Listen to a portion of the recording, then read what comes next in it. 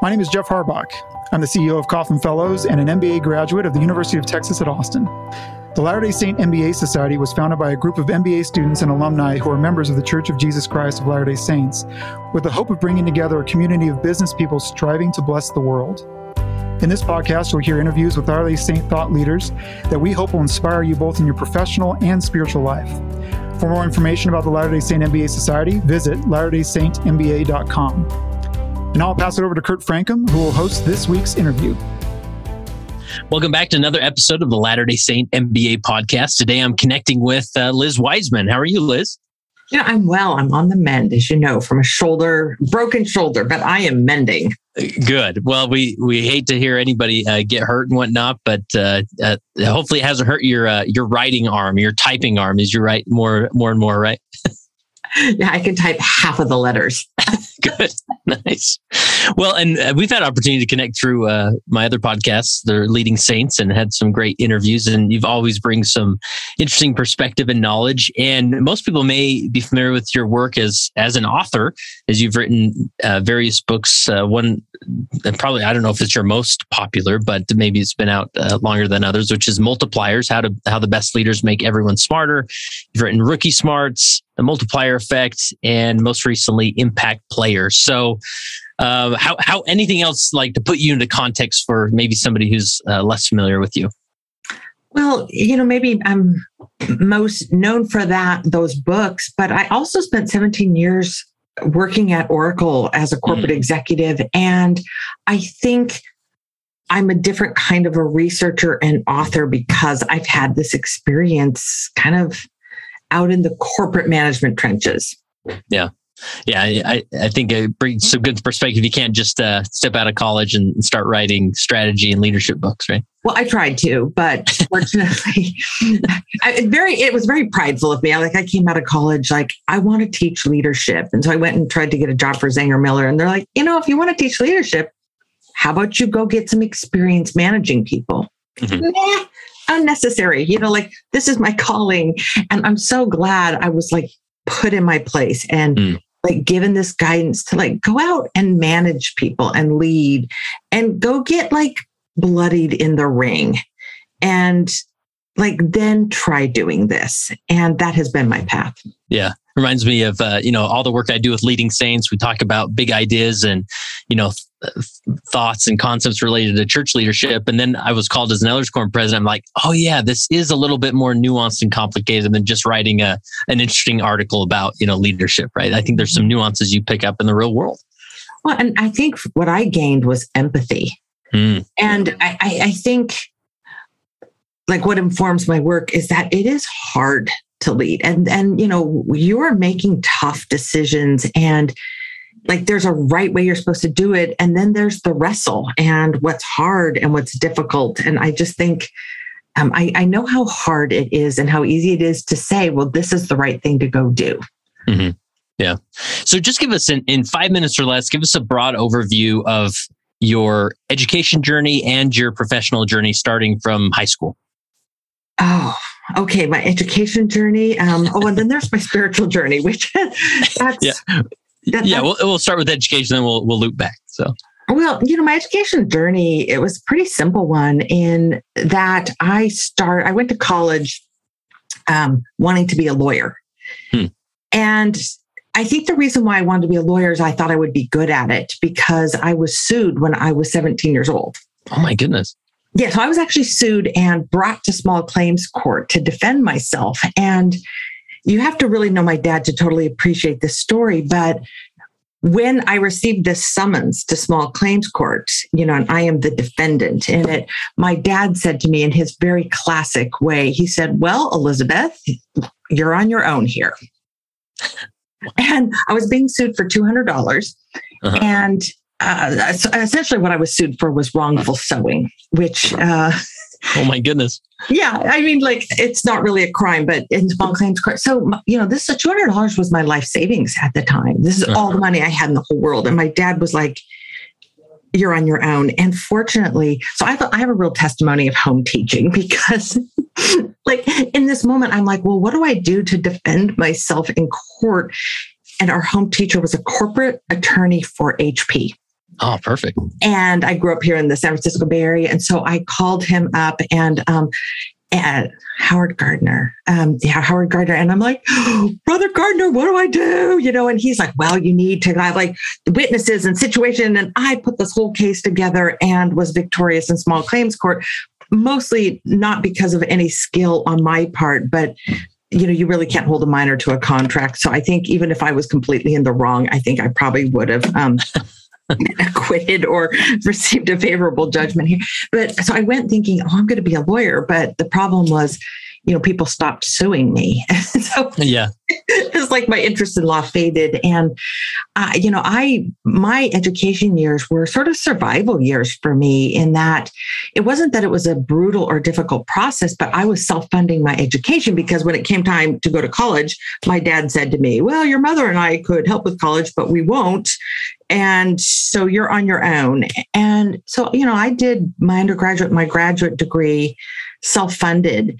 And so I didn't have like the blessing of cushion and margin. Like I had to like develop a plan to pay for 100% of my college myself, which meant there was no messing around exploring careers and majors. Like pick something, stick with it, and graduate. And I don't know how I ended up in business, but I think it actually might have been just pure avoidance of taking a language. Like I was terrified. And this is like actually an adult. I'm 57 years old and still like, I'm not afraid of many things in life other than having to learn a language. Like it's really, it kind of scares me.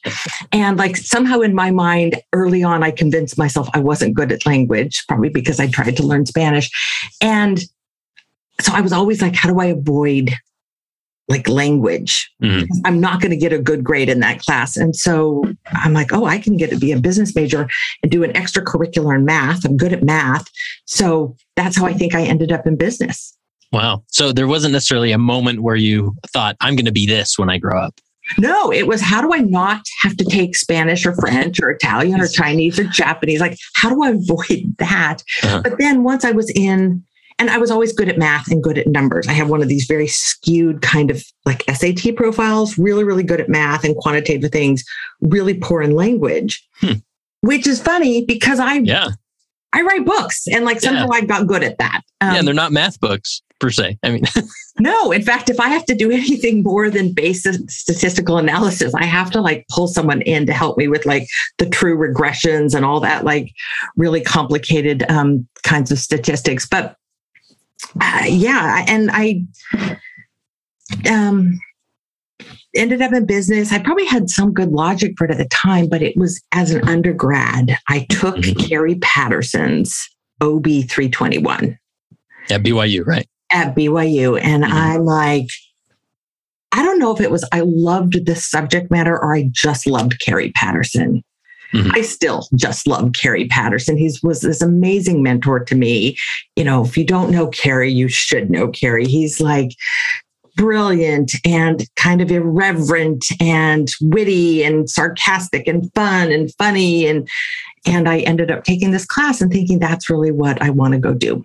And I ended up working as an intern for him. Yeah. Yeah. And so it was just going to BYU, was that always like your number one choice, or did you look at some other options for your undergrad? Well, I didn't start at BYU. I started at San Jose State because I wanted to go to BYU and I applied to some California schools and I was accepted to BYU, but I couldn't afford to go to BYU. So like, there's a big part of me that really like, I have a very soft spot in my heart for like people who are self-funding school because I did that. And so I stayed at home. I lived in San Jose, commuted, went to San Jose State for a year, and then transferred when I was a sophomore. Nice. And then, so you graduate and you had some great mentors during college, one being Carrie Patterson. Any other mentors that come to mind that helped you through those college years? Well, Bonner Ritchie was this incredible mentor to me. He was the chairman of the Department of Organizational Behavior and, which was a separate department back then. It wasn't part of the MBA program. It is now. He was an incredible mentor. And I just went and visited Bonner. His health is not great. And I told him, I'm like, Bonner, do you remember when I took like org theory from you. And about midway through the semester, you wrote on one of my papers, like, Elizabeth, your ideas are really good. I wish we heard more from you during class. And I'm like, Bonner, you unleashed a monster. That's like, because, I'm fairly outspoken, and Bonner was one of those people who said, speak up, like raise your voice in the world. I already considered myself fairly outspoken, but he really pushed me down that path. I think those are the two professors who probably had the most, and let me add a third to this, Lee Perry. Perry, who was the dean of the Marriott School for a number of years. So I was a TA for Dean. For Lee. And, I was so nervous. I was a first year in the MOB program, and they didn't generally give TA-ships to first years. It was always given to second years, but I applied for it, and there weren't that many, and I ended up getting it. And I was incredibly grateful for this. And I was also nervous. Like, I wanted to do a good job. I was a first year. So I was Lee's TA for the semester. And at the end of the semester, there were these feedback forms. And I got them. They printed them out. I took my packet of feedback back with me to my, my apartment or whatever. And I'm going through it. And I'm just horrified by this feedback, because like, it's mostly good, but there was this one thing that said, like, Liz brings her personal issues like into class, and it's distracting, or something maybe that's what I heard, but maybe what it actually said was like, shares personal stories in class and it's distracting, or something like this. And I'm like, oh, that's terrible feedback. And so I go and I sit outside Lee's office and I wait for him to come back. And he comes back. I'm like, Lee, I have to talk to you. And he's like, what's it about? I'm like, it's a feedback. Have you seen the feedback? He goes, yes, I've seen the feedback. And so he invites me and we sit down and talk. And he's like, Liz, he goes, let that go. And I'm like, well, yeah, but I felt that's kind of negative, and I wanted to do a good job for Lee. And he goes, yeah, like, and he draws this bell curve on his whiteboard. I still remember, it was very influential to me. He draws his bell curve and he says, like, all that stuff down there at the low end, that comment and that one, he goes, ignore that. That's an outlier. And I'm like, oh, I love Lee Perry. He's such an awesome professor. And then he said, oh, and then see these comments, like, Liz is amazing, best TA ever. Da, da. He goes, ignore those too. I'm like, well, I don't want to ignore those. I just want to ignore the negative. And he's like, we just laugh about this. And he really, like, that moment and being his TA really helped me to be able to process difficult feedback, and to also to put it into context, but to put positive feedback into context too, which is that is not you, and you don't need it, and don't go down that path. And, I joke, Lee was the dean for how long? And I'm like, oh yeah, basically I still worked for Lee. Every time he would invite me to come out to the school, and it was numerous times, I'm always like, Lee, I'm still working for you. I'm like now a full grown up, and I'm still working for you. The problem is I get paid a lot less than I did when I was 13. Right. I'm like, yeah, you're like, where do we get the $10 an hour or whatever? Yeah, right. Right. So, and did you go right from graduate school, or right from undergrad to graduate school? Did you start right away? I did. And back in the day, that was sort of the norm, is that you just kind of kept going. Yeah. And that was, you got a master's in organizational behavior, right? Was that always, you just sort of had a passion for that side of business? Well, I actually started in the MBA program and switched over. Like, I was, I think, accepted into both, and then kind of got maybe a special deal that I could take classes in both and then choose. And I ended up deciding to go into the OB because my undergrad was in finance. And so I'm like, okay, I've got some of the quant stuff down. And it was really what I kind of, I don't know. Yeah. What I was passionate about. It was the part I really liked. Yeah, sure. And was it in college where you thought, I'm gonna write books someday? Where did that start? Oh no, I was like, I'm gonna write papers, because that was in front of me. Like, college for me were survival years. I did not have this luxury of, gee, what do I want to do? And let me explore this and let me explore that. It was, how do I get through school? self-funded, and get a job? Like, how do I graduate without debt and get a good job? So that was really my focus. And, but the leadership and management has always kind of spoken to me and called to me. Yeah.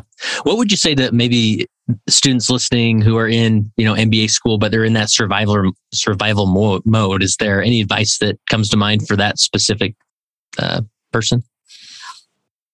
This is going to sound kind of twee, but going through school this way is an incredible blessing. And it may not feel like it at the time, but for me, it caused me to be focused. I was a good student.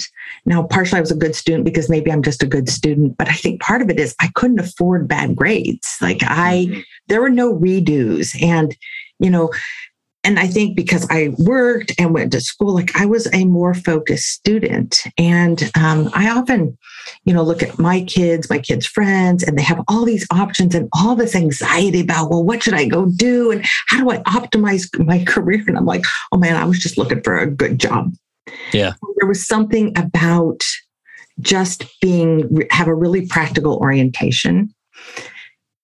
And I think in many ways, it became this incredible blessing to me that I wasn't trying to optimize my career. Yeah. And then what's the story behind Oracle and how that opportunity came to be? Oh, Oracle is my backup job. And oh, yeah. Yeah. And so I wanted to go work for this management training company. And I kind of found my way to the president of Zenger Miller. And I'm like, hey, you should hire me. I want to teach leadership. And he's like, hey, you should go get some management experience. And he didn't hire me. So I had to take my backup job, which was working for Oracle. And it wasn't a total coincidence that was an option. I had done a project in the org culture class.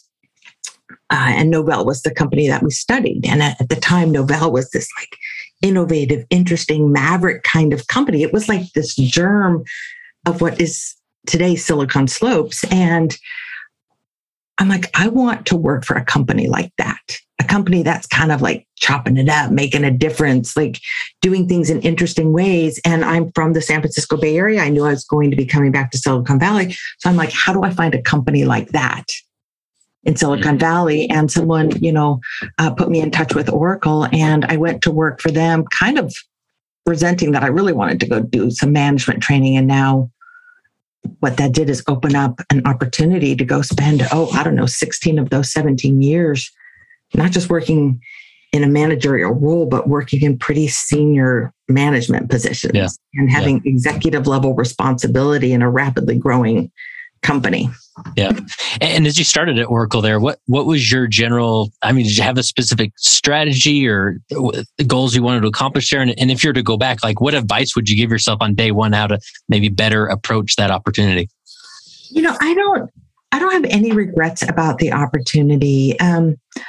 I feel like I got great guidance early on in my career. And, I was about a year into my experience there when I had a chance to transfer to another department, and there was an opening in the internal training department. And I'm like, this is my chance to get involved in management training. So I go interview for this job, and, the group had mostly done technical boot camps. And at the time, Oracle was hiring the top technical talent out of the top technical programs in the top universities in the nation. So these are like the creme de la creme of technology and programming. And they ran a boot camp for all of these new college graduates. And so it was very technical. And I didn't want to do that. I wanted to teach management training. But in this interview, the VP, he's asking me these questions. And then it was sort of my turn to ask him some questions. And so I decided to make my case, which was, hey, Oracle's growing really rapidly. We've got a lot of young technologists thrown into management. They don't know what they're doing. They don't have the experience, the training. They're wreaking havoc on people, sort of like an early observation about diminishing leadership. And Bob listened, he agreed. And then this VP said to me something that I will never forget, and it really shaped my whole career, is he said, he goes, Liz, like, we agree that's a problem. And we think you're great. And we'd love to have you join this team. He said, but your boss, she has a different problem. She's got to find a way to get, 2,000 new college graduates up to speed in Oracle technology over the next year. And what would be great is if you could help her do that. Now, he didn't say it with a little sarcastic tone. That was added for effect. But I'm like, that's not the job I want. That's not what I'm passionate about. I don't care about the nuances of, correlated subqueries and like the virtues of database indexing technique. I don't want to be a database administrator. And, I'm like thinking, well, maybe I should just advocate more strongly. But then I was realizing what he was telling me was, Liz, make yourself useful. Like, look around you and see what needs to be done and do it. And it was kind of like that moment where you walk into a church activity and you realize, like, the room's not set up, the room's not ready. It's not your calling. It's not your job. You're there just to partake. Yeah. And you have to make this decision. Do I kind of like do my calling and my assignment, or do I do the job that needs to be done? Like, and I'm like, oh, I think what he's telling me is this is what's important. It's what's important to Oracle. It's what's important to me. It's what's important to the department manager. And so I decided, like, if it was important to the company, I would make it important to me. And it was a process of getting a little bit more humble and saying, okay, yeah, I don't really want to do that, but I'll learn. And of course, I'm woefully underqualified. I graduated with a degree, a master's in organizational behavior. Now, I did work in the computer lab, but it was like mostly helping people like start up programs in print and things. But, and I had taken some programming courses, but like, I am no programmer. But I said, you know what, let me get good at that. And let me figure out how to do that. And let me do it well. And then another opportunity opens up. And then they're like, hey, we need someone to manage the department. And I'm like, no, get someone else. I'm loving teaching. And they're like, no, like, we want you to do it. No one else, you. And I'm like, why me? And it had everything to do with this willingness to pay attention to what was important and work on it. And it was really, I think they noticed like a form of humility. Like, I will serve where I am needed. But it wasn't like a mousy passive, like, oh yeah, just whatever. Like, I think they saw this combination of, I don't know, maybe bold, but also, I don't know the right word. Subordinate is probably not a word that anyone would use to describe me, but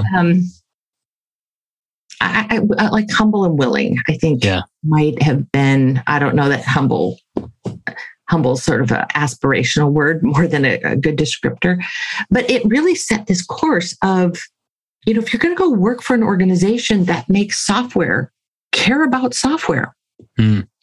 Don't be so arrogant to think that other people should care about what you care about. Like, go and serve. And that opened up a manager job. And then I get more responsibility and thrown into this. And, I find myself working where there's just a lot of action and a lot of value and being constantly given like the hardest problems. And I loved it, but it was really this mentoring I got from Bob, which is, hey, make yourself useful. Yeah. I love that because it's such a real world scenario that I think many, especially in our audience, have maybe faced. And I'm sure many, and I love how you reframe it to see, this is an opportunity. I'm going to step in and lean in and see what I can grow or see what I can learn and the ways I can grow. But I would imagine some people could reframe that to just say, well, this must not be the place for me. I'm going to start perusing and, talking to headhunters or whatever to see if I can find my way out. But maybe that's not always the best option, even though it seems like the practical one. Well, and then there's a kind of another factor that came into this. And this was just, I think I entered into my career not overly rotating on my career. Like like in some ways, the secret to any success that I've had is a total lack of ambition. And, I see a lot of people who come into organizations gunning for things. Like, okay, I want to achieve this. I want to be a vice president by this. I want this kind of responsibility. I want this kind of raise. That was not me. I was like, you know what? I just want to do good work. And so I would latch onto things and do good work, but I didn't really care so much about what happened and what that allowed for me to do. It certainly didn't take me down this like kind of mousy, like quiet in the background path. It's like I just worked without an attachment to how it affected my career. And I kept getting opportunity after opportunity and promotion and raise. And, I'm one of those people who've never asked for a raise. That's probably not great strategy for a lot of people, but I just kept getting it. I remember the day that like I was promoted to a vice president and given this like enormous raise. I came home and told my husband, and he's like, did you ask him for that promotion? I'm like, no. And he said, did you talk to him about that raise? I'm like, no, it's never come up. But there was something powerful that happened of just not being attached to the trappings of the work. And I think what it allowed me to do is do better work, but also be bolder. Like I remember just very early in my career, people would say, oh yeah, you're going to get in trouble for doing that. I'm like, with who? And they're like, well, with Larry. Like he's not Larry, my husband, Larry. Oh yeah.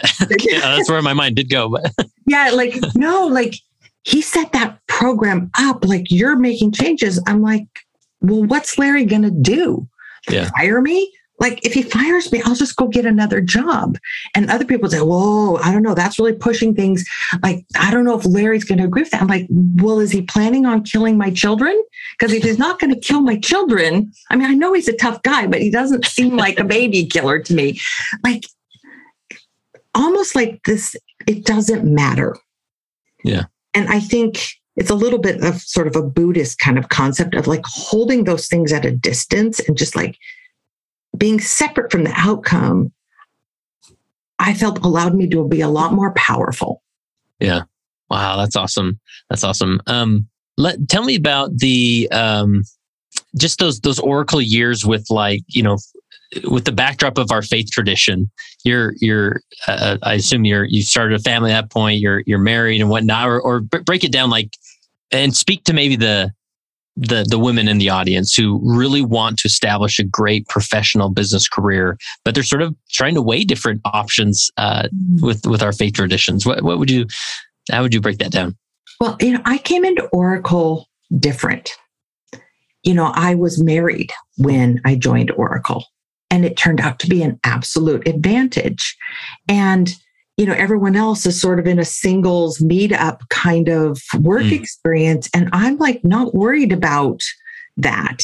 And I think it allowed me to have really close relationships with the male executives I worked with because like, I don't know, they were married and I'm married. And I just thought of them as executives, not as someone who's going to set me up with someone in their group. And it just allowed me to I think it allowed me to be perceived in a really neutral and positive way. I didn't have children until I was 30. So I mean, that's old or young, depending on your perspective on that. Sure. So for me, I had a little bit of my career under my belt. And I remember coming back from my first maternity leave, and I was working for a man named Phil Wilson, who was one of the most amazing bosses I've ever worked for. He had been the head of HR for Larry Ellison and for Steve Jobs. It's a pretty tough guy. Yeah, I imagine.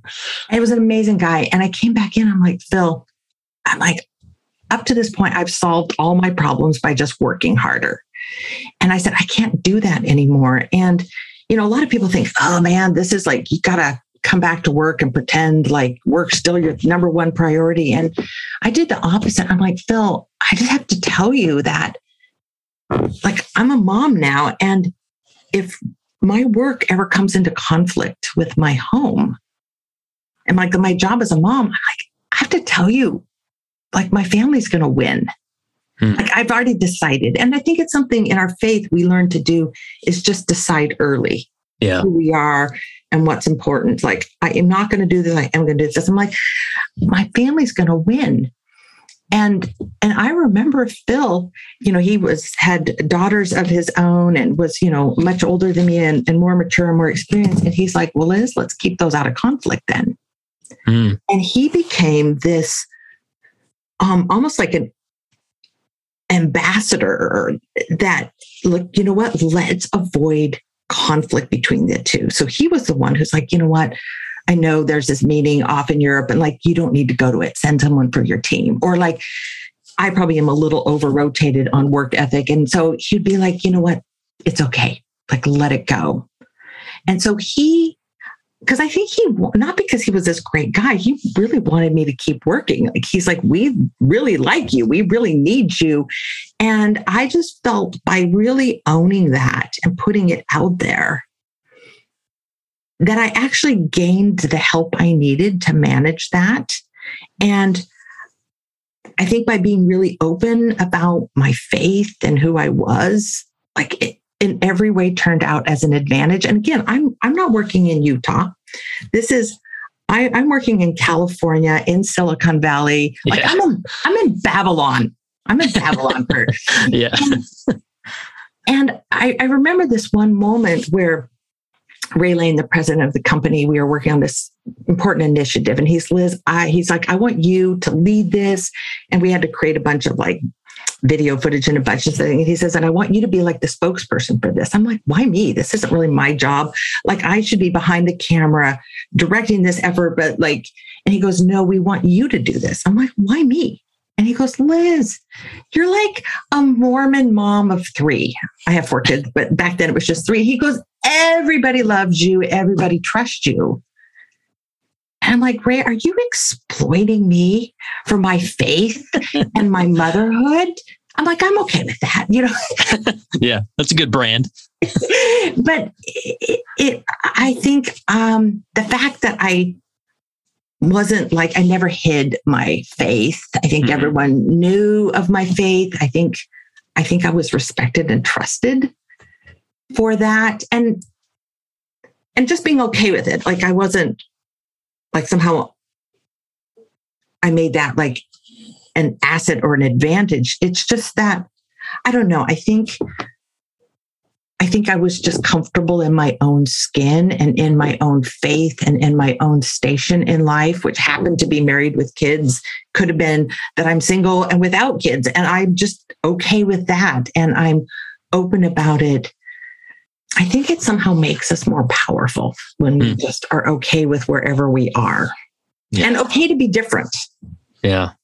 And I just love that your approach there of just having that conversation and not just, trying to prove, to your bosses that, hey, I'm all in here, but to have this conversation that's real, saying, I do actually prioritize my family, in my life over this, and that may come into conflict. And so let's talk about it. Yeah. And I think like there's a part where I was just really okay with being female. Like there was this one moment, maybe this is like too much information, but we'll go there. Let's go. I'm running a meeting and it's with Oracle's executive committee. So these are the most senior executives. These are all people who, Oracle's like a $30 billion business at the time, public company, of course. And I'm in this meeting and I'm a nursing mom. And I'm kind of in charge of this meeting. I'm like, okay, guys, I think we should take a break. And they're like, no, we actually want to keep going. We were working on it was something like this red hot issue. And they're like, no, let's keep going. I'm like, no, we should take a break because I need to nurse, Yeah. And they're like, no, we should keep going. And I'm like, no, the lactating woman in the room will decide when we take a break. And they're like, we're taking a break. And so it's like, I don't know, owning my own femininity, which is like, hey, this is just part of my life. Is like, I am a nursing mom right now, and that has to take priority. Sorry, all of you. And I think there were kind of all men in the room, but at the same time, like not making my gender an issue. And I remember something the president of Oracle, Ray, said to me once. It was just like in a quiet moment. He's like, Liz, let me tell you why I like working with you so much. I'm like, oh, do tell. And he said, a lot of women try to be tough and like outmin the men. And he said, and you don't do that. And he said, but you also don't like put on the feminine charm. He said, you're just you. And he goes, and I like just working with you. And I don't think he meant working with me. He meant, I like working with someone who's not trying to make a big deal of that. And I was fortunate to work in a group of women and men, mostly men in these executive ranks, who just made it like okay to just be me and to be different. Yeah, that's helpful. Really practical. What about? I was lucky. What about your colleague at home, also known as your husband? Any conversations or topics that would come up as far as trying to find that harmony between home and your professional life? Oh, I kind of envy the people who like sit down and talk about, well, what role are you taking? What role are you taking? And they're really proactive about like splitting the household chores.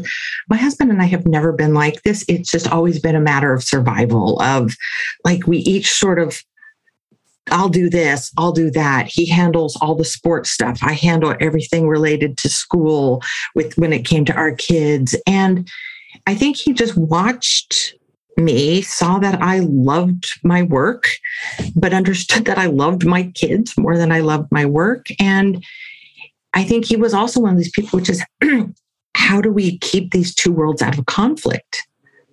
And he just started taking like the work off my plate that would allow me to, when I came home from work, to just really spend time with the kids. And he started doing things like I paid the bills, handled the taxes, renewed insurance, dealt with medical bills. And he just was like, okay, let's get you the help that you need with the things that don't matter so you can spend the time with things that do matter. And he just sort of figured that out. I don't think I ever asked him to do it. I got lucky that way. Yeah, that's awesome. And tell me about was there a moment where you knew your time at Oracle was done? You need to move on, or what's the story behind that? And I probably stayed about 2 or 3 years longer than I wanted to stay. Like I was ready to go a little bit before I went. But there were several reasons to stay, one of which was money and some vesting. And I'm glad I did, because there were some experiences I got in those last 2 or 3 years where I wasn't loving my work, but I was learning how to do hard things that I got out of it. But the fundamental reason I left is like, after 17 years, I knew how to do my job. And it was a terrible feeling. And yeah, it was like legit. I finally was like, oh, I've like arrived. I actually have a job that I'm relatively, and reasonably qualified for. But where was the fun in that? And another reason I stayed a little bit longer, some I mentioned, was the the financial stuff, the pieces that were at stake. But a lot of it was, I had young kids, and my husband and I decided, like, no, your best thing to do is to stay there because your job is easy and you've got a hard job at home. And so having a little bit of an easy job at work was okay. Yeah. Yeah. And I still had a big job. I got a big job in the company, but it was a job I knew how to do. And dealing with toddlers, that's a job I did not know how to do. Like, that's a hard job.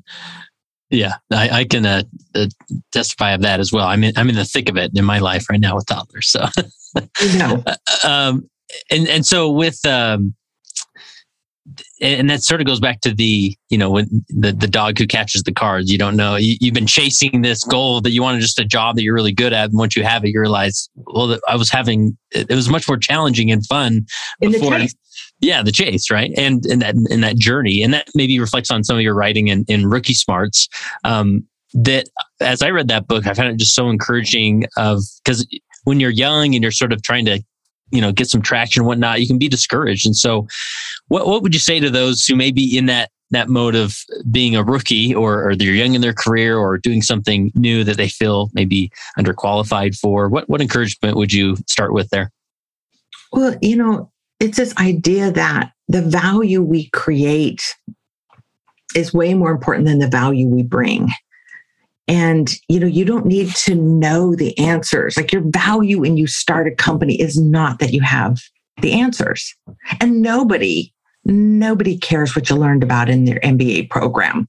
Like, the most annoying MBAs are the ones who are like, well, and we're like, we don't actually care about that. It's very much like when Bob Shaver, that VP, told me, like, Liz, we love that you want to go build a management training program and have made your argument as to why that's relevant, but that's not the problem we have. And so it's not the know-how that you bring from your MBA program that's valuable. It's the ability to learn. And it's the value that you're going to create rather than the value you bring that really makes you valuable to an organization. Mm-hmm. And so, when you know that, it's like, oh, it's my ability to learn and to learn fast, to figure out what the problem is, to put a team together to solve it, to recognize when you've been successful and to keep moving. That's where I need to put my energy is on the learning, not the knowing. Then it puts you into a position where you can do, I think what I had a whole string of doing at Oracle was just saying, I call it the naive yes. It's like, and I'm a huge proponent of the naive yes. And the naive yes is not saying yes to everything. That's maddening. But the naive yes is saying yes to hard things before your brain kicks in. So it's doing it well, like, oh, that's interesting. That's important. That's fun. That would be. And then you say yes. And then you figure out how to do it.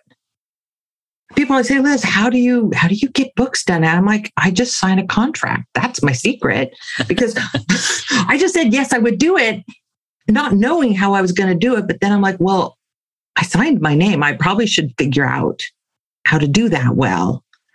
And it's actually, you can build a thrilling career off of just saying yes before something your more anxious or self-conscious part of you tells you to say no. Yeah. And I love that, in this context of being a Latter-day Saint and, professionals that we believe in faith. And part of that faith is sort of leaning into these opportunities that come to us, knowing that we will grow through them. And I think God finds us there, right? It's not like he waits around until we show up on Sunday, but he's coming to us in these opportunities in the office when we feel underprepared, but we lean in. Because we're vulnerable and we're needy in this space, and we need God in these spaces, and we need salvation, and we need repentance. Like that's where that spiritual growth happens. And when we act in faith, and the same thing happens professionally, when we act in faith, like we become needful of mentoring, needful of learning, and magical stuff happens in how we grow. And I really do think it is often not just our faith as members of the church, but also, as members of a lay church, you say yes to a calling. Like, I don't know how to do that. Yeah. First of all, I don't want to do that. I don't like that. I don't know how to do it, but yet the words yes come out. And it's something my mom taught me. I grew up in a part member family, and I watched my mom, who is incredibly devout and stalwart, just say yes to everything she's ever been asked to do. And so, the answer is yes. And now let me get my skills up to the challenge. Let me get my heart where it needs to be. But the answer is yes. Yeah. Yeah, that's helpful and inspiring. So tell us, as far as with the Wiseman Group and things you do there, obviously it involves a lot of writing and publishing and whatnot, but what are the areas that excite you most about the work you're doing now? Well, I'm sort of in some ways in between jobs right now, in that I just released a book. What was it, about 5 months ago? And there's still so much more work to be done. Like when you put out a book, you have a lot of insights, but there's still a lot of unanswered questions. So I'm not done with this book. I'll be working on it for the next 10 years. Really, it's kind of like when you put a book out there, it's a lot like giving birth. Like, okay, here's the baby, but now we need to raise the baby. And there's so much more to learn about this idea and this thing. But, I'm also like, what are the next kinds of questions I want to put my mind around? And so it's kind of a fun space. Yeah. And it's really nice to have a book launch behind you. I bet. Yeah, I bet. And before we wrap up here, like any specific principle or point or message that you would have for this audience that would maybe they find encouraging or comforting? I think when we look at work as a chance to serve, I think really kind of amazing things happen. On one extreme, there are people who are like very service oriented, but they're a doormat, which is I'm going to be of service, but I'm going to let you walk on me, take advantage of me, maybe take credit for my work, underappreciate me. Like that's not a recipe for a fulfilling work experience. But then there are the people who are like, well, this is what I want. And they think that work is there to serve them, that their bosses are there to serve them. And I don't think that ends up in a really fulfilling work experience. But I think when we go, which is, I'm here to serve, but I want to be respected in that process and treated fairly in that process, I think we end up contributing, doing important work and creating value and receiving value and opportunity back for that creation. So I don't know. I think that's what I've tried to do is like, how can I serve? Like what needs to be done? What's the job that needs to be done? Yeah. Rather than the job I want, and let me work there. And it turns out when you do that, you gain a lot of influence and dare I say a lot of power and sort of a voice in the organization, but it's about serving where you're needed, which is what we learned to do in the church. Like we as a people are good at this. Yeah. I love that. I got one more question for you, but if people do want to check out your work, obviously they can go to Amazon to see a list of your books and to inquire more there. But anywhere else you'd send them to learn more about you and your organization? Well, I was going to try to do this without mentioning any of the books. I'm still not going to do that. Okay. All right. Unnamed books. But yeah, thewisemangroup.com is a place that you can learn more about what we do. Okay, cool. Well, the last question I have for you is, as you reflect just on your professional life, how has your faith informed that, or how have you merged those two worlds effectively in any way as far as your faith and your professional life? Well, I think I remember being a teenager and learning in a Sunday school lesson that we were a peculiar people. I'm like, I don't want to be peculiar. Do you want to be peculiar? There's no teenager that wants to be peculiar. And I'm like, this is not great. But it's always stuck with me, which is we are a peculiar people. And I think being okay, being different has really helped me at work. It's also, it's helped me in my work I do with research and writing and thought leadership is to not think about things the way everyone else thinks about it, but to look at things from a different point of view. I think the way that I've tried to juggle, my various life responsibilities is to not see them as separate, but to really merge these two worlds and like take that Venn diagram in between work and home and church and take those three circles and just move them toward the middle. And like, how do I get as big of an overlap between those three circles as I possibly can? And then just work the core of that, which is rather than, well, this is the kind of manager I need to be at work. And this is the kind of mom I need to be at home. And this is the kind of seminary teacher. I'm a seminary teacher. You're 7. That's awesome. And it's like, what is the commonality between all of that? Okay, well, there's righteous leadership principles there. Like, and how do I just do those things and act in faith? And like all of the things that are shared between those realms of your life, and like working there and focusing there feels like a stable place to be. Thank you for listening to the Latter-day Saint MBA podcast. Check out the show notes for more information about our guests and visit latterdaysaintmba.com to find details about the Latter-day Saint MBA Society.